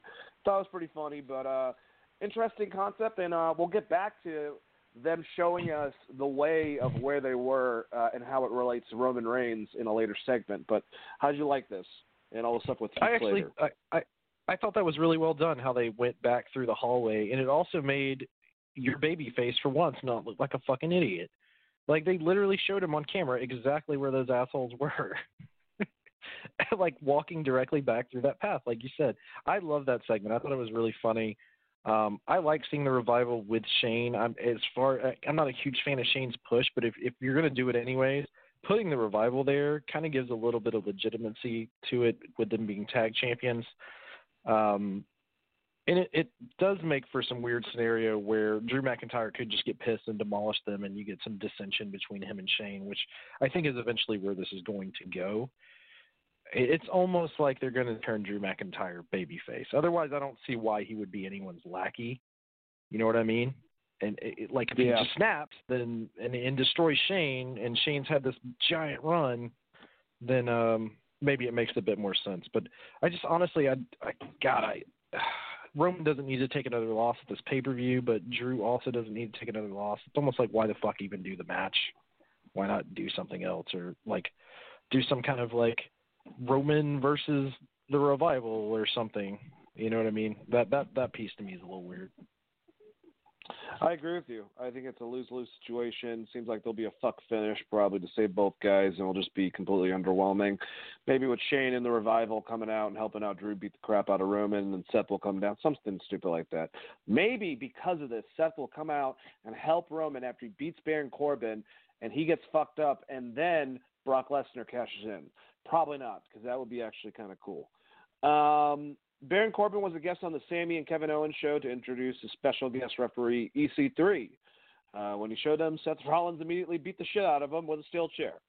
New Day interrupted and used EC3's unconscious body, Weekend at Bernie style, called out by Corey Graves on commentary, to sanction and announce their match.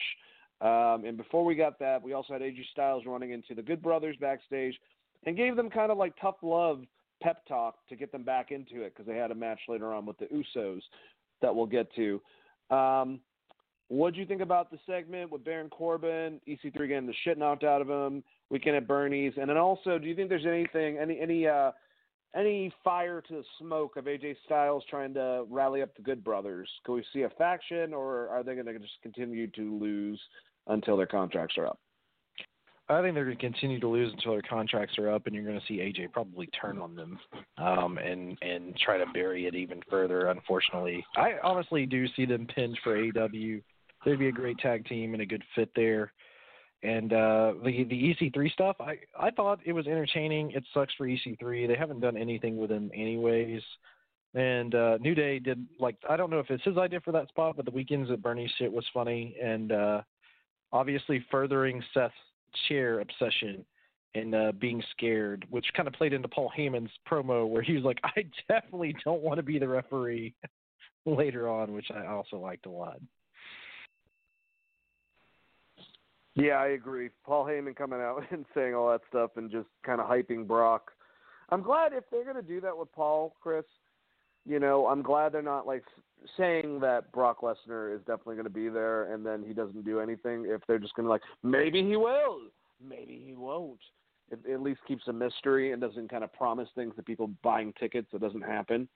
But the New Day. Yeah, I will say I'm way more fond of that than what they were doing before, which Brock was actually on the fucking show. Like if Paul's just saying, hey, he might be here, I like that a lot better. Yeah, it keeps it open-ended and doesn't, promise things to people that they paid for. The New Day won against Baron Corbin, Kevin Owens, and Sami Zayn. Xavier Woods pinned Zayn quickly with a roll-up to win the first fall. Oh, yeah, it was 2 out of 3. They're doing those now. And you know what would be great? It's 2 out of 3 falls. People love it. It's good shit. But anyways, Corbin accidentally clotheslined Zayn in the second fall, causing he and Owens to get into a shoving match. Owens superkicked Corbin, allowing Kingston to hit Trouble in Paradise and win the match. Just fun seeing the New Day just beat the crap out of the heels. Although, how the fuck am I supposed to believe that Baron Corbin is going to win the title when he's lost, I think, his last 3 matches? The entire storyline is not that Baron Corbin hasn't a shot to win the title. It's more that Seth is fucking spiraling because he's scared of Brock and losing his title to Money in the Bank. I think that's the actual story. I think they're doing a piss poor job of telling you that. But also, I would hate that, if he beat Kofi, I know Alvarez pitched that on his podcast, that he would have had Baron beat Kofi. I think that's insane because Kofi is one of the only good things they've booked, and he hasn't lost a match since Mania. So, having him lose to Corbin, to me, would make him look like a huge fucking geek. So I was fine with it. And honestly, I don't think even if Baron got a win there, it doesn't move the meter at all as far as people thinking that he's got a shot against Seth unless somehow Lesnar fucks up a cash-in or something. Which could probably happen because that does happen. But yeah, so Paul Heyman came out, like I said. We already talked about that. But yeah, I do like that story going on, and I hope that continues to get in Seth's head. Then Baron Corbin tried to get Eric Young to referee the match at Stomping Grounds. Young said he'd think about it, met up with Rollins, said, hey, man, if you saw anything, I said I'd think about it, but that's bullshit, blah, blah, blah, blah, blah. And Rollins was like, no, man, we've known each other for a long time, and then still hit Eric Young with the chair. So, like we said, he's going crazy a bit, and he's even going after people that he knows. Weird to see Eric Young without facial hair, and I'm glad to know that he's still a part of the roster.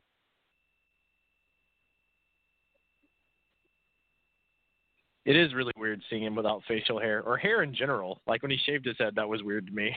But it's just because I've seen Eric Young for so damn long from back in the day in Impact. Let me ask you something about Eric Young, Chris. Do you think that he's just someone that's going to end up probably being a trainer and or road agent, producer, that style of person within WWE? I mean, more than likely. He didn't come in with the same prestige as someone like an AJ Styles or even a Bobby Roode, in my opinion. I think he was over in Impact because the fans behind Impact had a real cult following for him, and he did have some good stuff with Ken Anderson and some other people while he was there. But he was always a little bit of a comedy character for most of his run. He's a great wrestler and very good in ring, and I think that is a good role for Eric Young. I just don't ever see WWE getting behind him, and I kind of never did, especially after they disbanded Sanity. But yeah, I could definitely see him in an agent role, and I think he'd be fine with that. It's hard to it's easy to forget that Eric Young is also one of those guys that's 37, 38 years old and maybe ready to wind down. Absolutely. I mean, he's probably putting a lot of miles on the car, so I could see that too. It just sucks because Sanity. I think they have some plans for Killian Dane. We obviously know that Nikki Cross is doing what she's doing in the women's division. Alexander Wolf just joined up with his old teammates in NXT UK that were called the European Union with Walter and Marcel Bartel and Fabian Eichner. I think they're now called the Imperium, which is a really, really cool faction. So he's over there. But yeah, Eric Young's kind of on the sideline. I still think it would be interesting. If they care about the story, you got 4 guys that were all top guys over at TNA just chilling on your roster with Bobby Lashley, Bobby Roode, EC3, Eric Young. They all can have chips on their shoulder. If they did fucking factions in WWE, it would be kind of meta and cool. Very similar to AJ with the Club and possibly Finn Balor. But, there's that. I would like a return of more factions. If they actually do keep the bloodline, Roman Reigns and the Usos as a pairing sometimes and kind of pop them up in different places. Give a reason to put Undisputed Era in one of these places because Factions are just cool, man, and WWE just doesn't. Vince doesn't know cool, man. He doesn't like tournaments. He doesn't like factions, bro. You know what the fuck? He's the opposite of Gato. He is the opposite in of a lot Gato. of ways.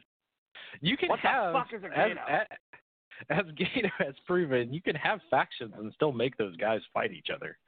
You just book a fucking tournament, and then they got to fight each other, and then that makes intrigue. Like watching Roderick Strong versus fucking O'Reilly versus Adam Cole would be amazing. Who doesn't want to see that? That would be awesome, especially if they're still in a crew together. I agree. I completely agree. Well, the Usos went against Gallows and Anderson, and they end up winning with the double super kick. AJ was shown backstage very upset from the whole thing. He was mad, man. He's from Gainesville, fucking Georgia. So, yeah. My hometown. Exactly. Real quick on that, like the Usos should have gave them zero offense, in my opinion, because they're not going to do anything. Gallows and Anderson, but they came out really strong and then lost. So who knows? I could be wrong. Maybe they are. Maybe they're trying to give him like a good way on the way out. I don't know. They made a big deal. Maybe they want to get Miles now out of the club association while they can until they leave, and then that's kind of like very similar with Dean with the Shield. It's not so much about like giving him the good way out. It's paying him $100 on his last show, but trying to exploit the fuck out of something that's popular within wrestling. Something that's popular within wrestling, especially the kiddies, is Roman Reigns. Roman Reigns challenged Shane McMahon to face him in the ring. McMahon answered on Titantron, telling him no, that he had other things that he was doing. Drew McIntyre began threatening Reigns, and then brought his family into it. So I love the whole thing that happened. So they showed us earlier where the fuck they were. They're over in their little VIP lounge. So Roman just throws the mic. Drew's still trying to cut a promo. He just mentioned his family. That's what pushed Roman over the edge. Shane's realizing, like, oh, shit, where the fuck is Roman? Roman starts going up there, sends a revival out. Roman kicks the shit out of them in the hallway, goes in the room, takes out Drew, and then chases Shane out of the VIP suite. Reigns then lays out Shane with a Superman punch and a spear and told him to crawl in the back and tell Drew McIntyre Roman's going to whoop his ass on Sunday. I like seeing this intensity out of Roman Reigns. I like seeing this personality out of Roman Reigns. Please keep on doing this. Do not make him a fucking robot. Thought this whole thing was awesome. Awesome. If I was Brian Alvarez. What'd you think, Chris? The best part about this is that Roman started it out with a normal Roman promo, but when they said something about his kids, he fucking snapped. And, like, you know what? That's how Roman should be in general. As soon as someone insults him, like, who gives a shit? He should just drop the mic and stop talking. Roman doesn't really need to talk at this point. I would like to see them give more of his personality, but I don't trust WWE to do that. And I thought this was a good setup. And I know a lot of people hate the shit with Shane McMahon, but they've never been able, like, besides Brock, they haven't been able to give Roman a good opponent. So they're not good at building heels, really. Like, if we're being honest, unless it's one of the people from the Shield, they haven't been able to give him a good opponent besides Brock. And Shane being this guy with Drew McIntyre there does give him something to do, and the fans are getting behind it a little bit. Or at least the fans in this building, they popped really hard when he just went back there and beat everybody's ass and then said, I'm going to kick Drew McIntyre's ass. So actually, you know, it made Drew McIntyre look weak, but Drew tried to get some of his heat back, obviously, by Claymore kicking the shit out of Miz, which was like a 3v1 situation, so it didn't really work on SmackDown. But, yeah, I like this segment, and I do like a more angry, cussing Roman Reigns, and if he could just channel a little bit of the Usos, like turn his personality up, let him kind of do his thing, maybe we'll have a reason to like Roman Reigns. I like Roman Reigns personally, but you got to convince the entire WWE audience to like Roman Reigns. Yeah, I agree with you, man. And I dug the way that they set this up. Like I said, I thought the way that they went about shooting it, it's kind of like they made Roman Reigns like John Wick all of a sudden, except for he wasn't that good with martial arts. He just beat the shit out of people. Well, yeah, anyways, they made him, instead of just being a dumb babyface that gets his ass kicked every week, they made him actually smart. He's like, I know where these fuckers are because I was backstage watching this on the monitor. It made sense. Exactly. All right, so we had the Women's Tag Team Championship match, the Iconics going against Alexa Bliss and Nikki Cross. This was set up early in the night when Alexa Bliss gave Nikki Cross, for some reason, a fucking scroll that said that they were going to be going against the champions. Bayley was at ringside watching the match. Cross got pinned by a roll-up while Bayley was busy tripping up and shoving Bliss. This ended up with, her getting at it with Bliss and then getting at it with Nikki Cross. And then we had the latest edition of Firefly Funhouse. Why is it so fucking hard to say? Informed us that the Earth isn't round and dinosaurs are not extinct. Bray Wyatt asked us all to follow the leader, and it was a very cool segment. It seemed like this was the one leading up to him showing up probably next week, I'm assuming, or maybe this weekend. But just different radio dials going through different weird things that we've seen, including the aerobics Bray Wyatt thing that he had going for him. And it was very interesting. Ended up him as a fiend. All of them kept on saying, let me in, let me in, let me in. I'm assuming we heard what was going to be Bray's new music, which is what I'm assuming they're doing, that, like, I guess, nu metal-esque shit that was doing the same stuff. Either way, cool-ass fucking video package. I'm so terrified to see him show up on Main, because I just don't know what the fuck they're going to do with him. But it's been great segments like this. What do you think about this, Chris? I want them to keep the vignettes going. If this is the last one, I do want them to keep doing it in some form or format, and I don't want it to be him doing a show in the middle of the ring. I would prefer him to start off as a heel until he has a reason to turn into this dark side. I like the idea of maybe him even having separate music for the two things.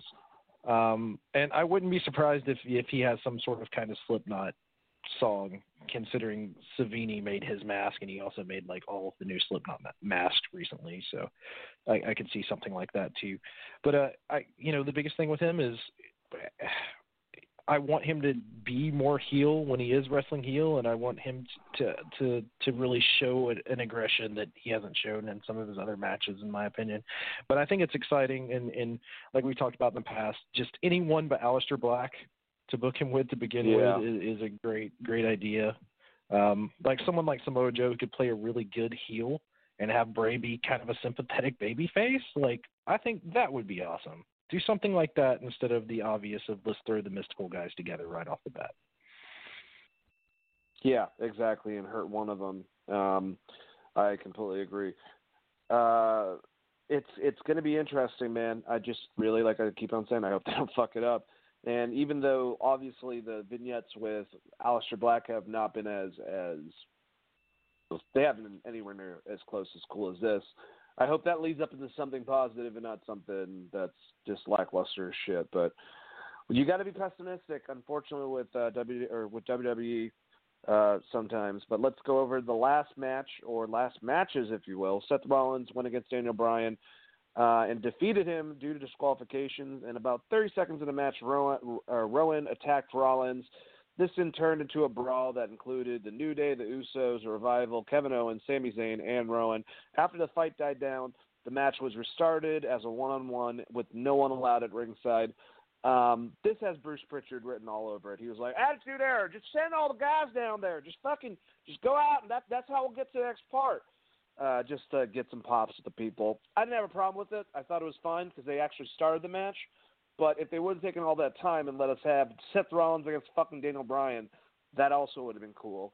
But either way, Rollins beat Daniel Bryan. Rollins pinned Bryan with a stomp after the match. Baron Corbin attacked Rollins from behind with a chair, laid him out with the end of days, and posed over him with the Universal Belt. No special guest referee was announced, but we know it's not Paul Heyman. Chris, what did you think about this last match? And can we get some more of Seth Rollins and fucking Daniel Bryan, just like him and AJ, or is that going to be it? No, hopefully we get more. I like they gave us an actual finish. I want to know who restarted the match, because Shane McMahon was the manager on hand, and he definitely didn't restart the shit. So I guess the ref restarted it. I wish they would have clarified that. Outside of that, I'm fine. At least it was what I thought they were going to do.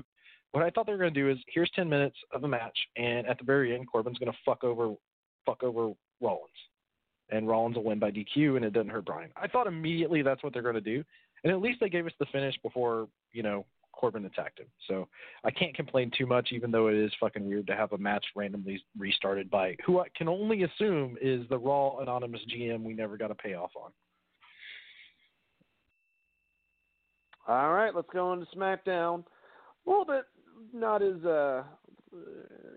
as lovely, but still a pretty decent show. It just started off. I'm getting sick of this. I know that you are, Chris, too. It's just this Dolph Ziggler thing. The intensity and the acting level that he's bringing towards it, I mean, is fine, but I'm not fucking convinced out of anything that he's saying. And I know that he's probably going to go away as soon as this is over with. But he's already lost, but he gets to have another match, and it should have been him. It should have been him. Throw up, blah. And then he went against Xavier Woods, and it seemed like Xavier was actually getting the better of him. It seemed like he should have dominated Xavier in the match, but, before that, the New Day, Sami Zayn, and Kevin Owens were all ejected from ringside. I love that KO is whoever's lackey, basically, now. Ziggler pinned Woods after dropping him with a super kick while he was tied up in the ropes. Yeah, this is whatever. I'm glad. I'm just looking for this match to be over. I don't think this does anything for anyone, and it certainly doesn't rise the stock for Dolph Ziggler. He's a good worker, but this is the situation. There's nothing convincing about this fucking thing at all. Yeah, I mean, this is, like I said, this is just carryover to get to Kevin Owens versus Kofi again more than anything else, just because that match was fucked by Saudi and Kevin not going. My wife called it bad high school play acting with Dolph, and I think that's a good way to put it.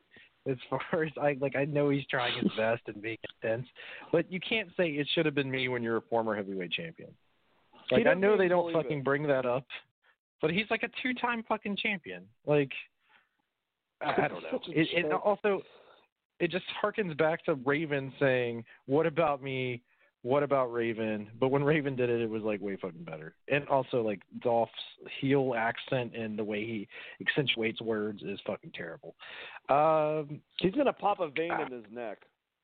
Yeah, and whatever, man. I've been done with Dolph for a long time, and this didn't help him at all as far as like wrestlers I actually want to see on TV. I think him and Kofi will have a good match. I'm sure they will inside the cage, but outside of that, I don't really care about it. They'll put on probably a decent match. All right, I'm going to start shooting these segments. So Matt Hardy, Shelton Benjamin, and the B team had interviews with Baron Corbin to become the special guest referee for the Universal title match against Seth Rollins. It was pretty funny when Shelton Benjamin, Matt Hardy came out and said, "Senor Benjamin," and Shelton Benjamin goes, "It's Mister." Anyone that knows the Hardy compound, that was a funny little reference. But that's it for Matt Hardy, who is having another baby, I believe. So congratulations, Matt. Congrats, Alexa Matt. Bliss at a moment. Yeah, and Rebecca Hardy, she's absolutely gorgeous and seems like a diehard wife. So I would have as many children as I could with her. I knew you would. Alexa Bliss had a moment of bliss with Bayley and Nikki Cross. Bayley called Bliss an entitled princess. Bliss said Bayley is a placeholder because she peaked in NXT. Bayley then attacked Bliss, and Cross made the save.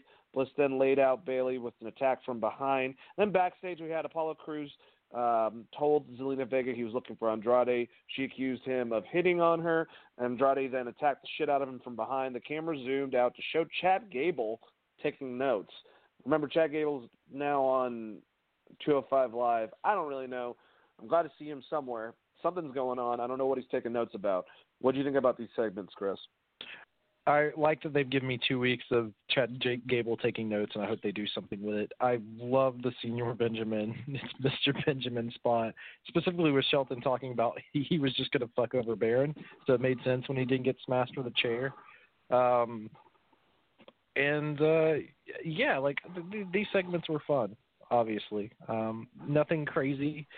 I think the Andrade Apollo is just setting up, a pre-match for whatever the pay-per-view is, probably. All right, so then we had Heavy Machinery defeating the B team throughout this. I believe Daniel Bryan and Rowan were at ringside, and they were just basically talking down. No, actually, that's right. something I was actually kind of happy about. Daniel Bryan, even though he insulted them somewhat about their demeanor and appearance, he built up his enemies, the baby faces, to being on his level so he can go against them as a good heel. That makes a lot of fucking sense. But anyways, Heavy Machinery got the win. Following the compactor after the match, Rollins slammed a steel chair into the backs of the B team. What is up, Chris? Dude, it's a baffling idea, like actually putting someone over on commentary that you have to face later on. Our favorite spot of the entire match, he hits the Caterpillar, and Corey or someone's, I think it was Tom Phillips or whatever, was like, hey, he could do that to you. And Daniel Bryan's like, no way, I'm way too fast. I just move out of the way. I hope they do that. I really do. Which I super popped for. Daniel Bryan was great on commentary. I think it was fun setting up this match. And no way Daniel Bryan's going to get booed in Washington anyway. So it should be a fun match. All right, so backstage, Owens and Zayn complained to Shane McMahon about Rollins showing up. McMahon made a 2 out of 3 falls match. 2 out of 3 falls is hot. It's good shit. For later that night between Owens and Zayn against Rollins and Kingston. That's got to suck. Did KO forget that he's got some heat with Shane? That going up and complaining to him is probably not going to help out. Drew McIntyre cut a promo on Roman Reigns that was very angry and very Scottish. Along McMahon and Elias, The Miz interrupted them to replay Reigns beating them up on Monday Night Raw. And then the Authors of Pain had a brief backstage interaction with the Iconics. Then Paige, Kairi Sane, and Asuka faced off with the Iconics. We found out that in Tokyo, Kairi Sane and Asuka will be going against the Iconics. And if they win that match, they will get a title match at a later date. I don't know why they fucking do that. If they beat them, why? Whatever. It doesn't matter. What do you think about all these segments, Chris? The one with Owens and Zayn's complaining to Shane, Drew McIntyre, and the other boys cutting a promo, The Miz coming out and causing some shit, and then the Authors of Pain, or not the Authors of Pain, the match that we're going to have with the Iconics and the Kabuki Warriors. God, I hate Could care less about the match with you. I mean, obviously, you're going to have the Kabuki Warriors win to set up a tag match, but you only have one other female tag team, so that they're automatically number one contenders. They shouldn't have to win shit to have a title match. The Drew McIntyre promo I thought was really good, very angry, like you said, and it makes sense because he got put through a table. Shane, I think they could have done a better job telling it here, but him obviously just immediately shitting on Kevin Owens and putting him in a match does build into what that storyline was. So I think they could have done a better job detailing it, but I didn't have a problem with it at all. I missed it earlier, but that moment of bliss is the best moment of bliss they've done, and I thought those promos were really good between Bayley and Alexa.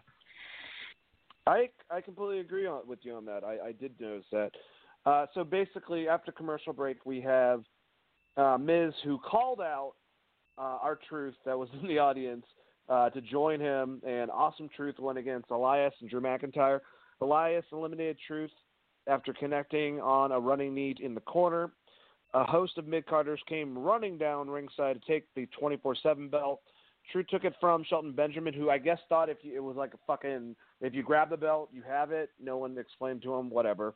And went running through the crowd. McIntyre pinned Miz after hitting the Claymore after the match. McMahon picked Miz up for another Claymore.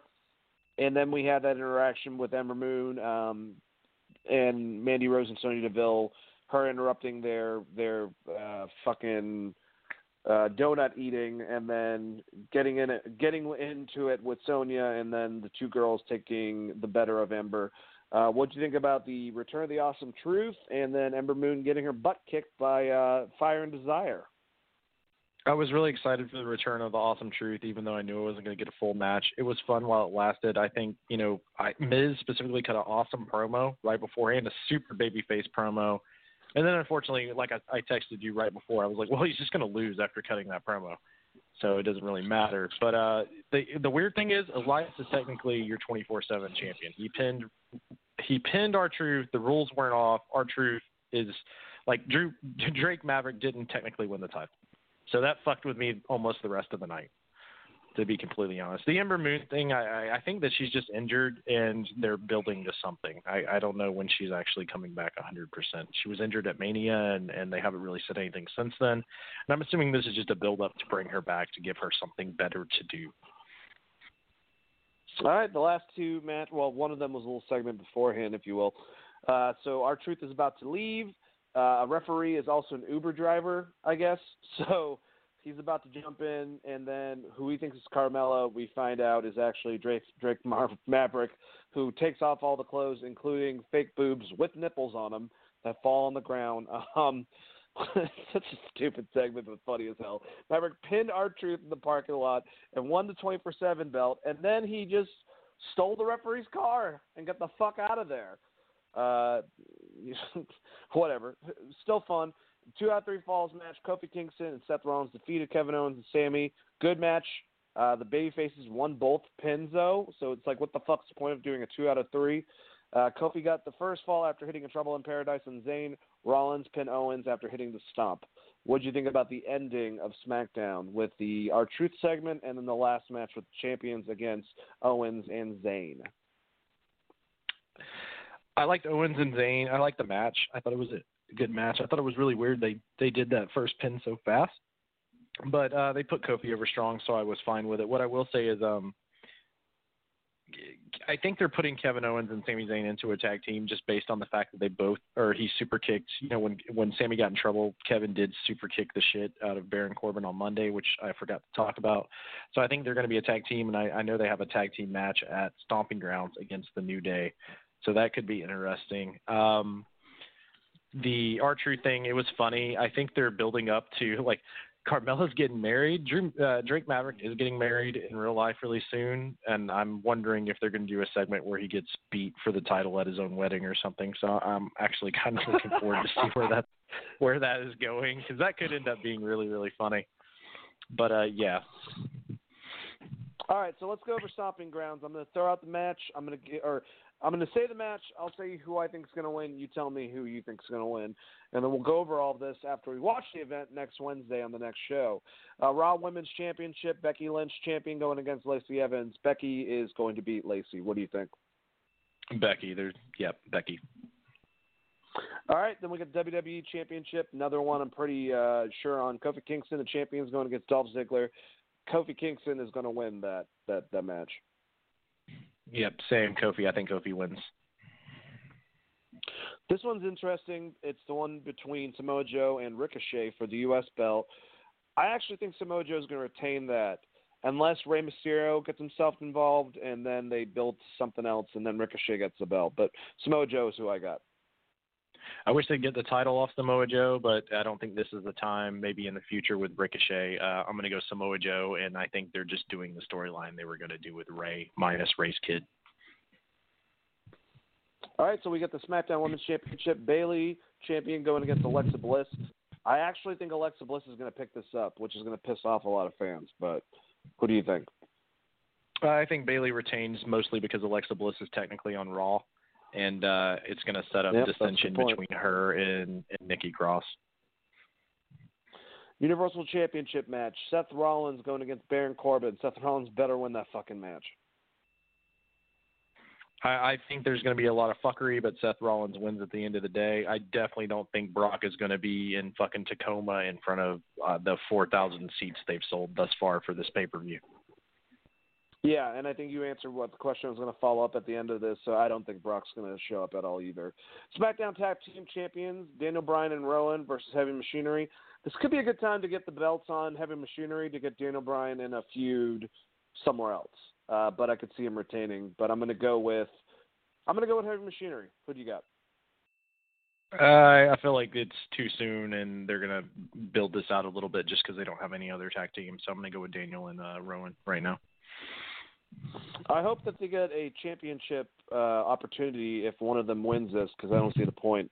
But Xavier Woods and Big E going against Kevin Owens and Sami Zayn. I'm going to give it to Xavier Woods and Big E. Who do you got?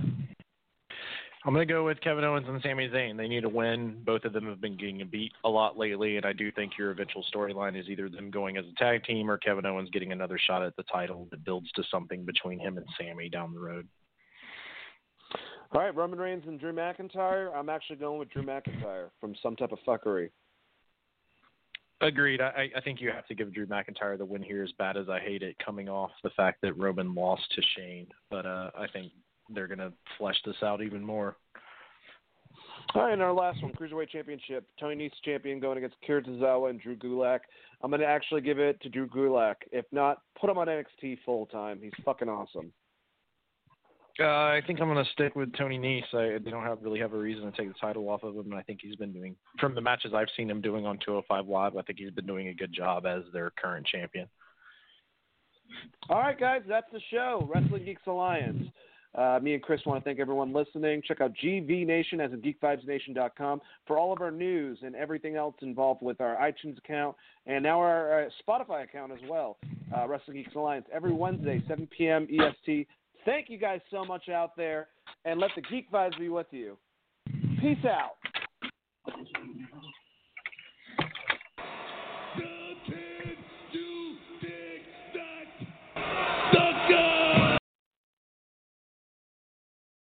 What's so special about Hero Bread's soft, fluffy, and delicious breads, buns, and tortillas? These ultra-low net-carb baked goods contain zero sugar, fewer calories, and more protein than the leading brands, and are high in fiber to support gut health. Shop now at Hero.co.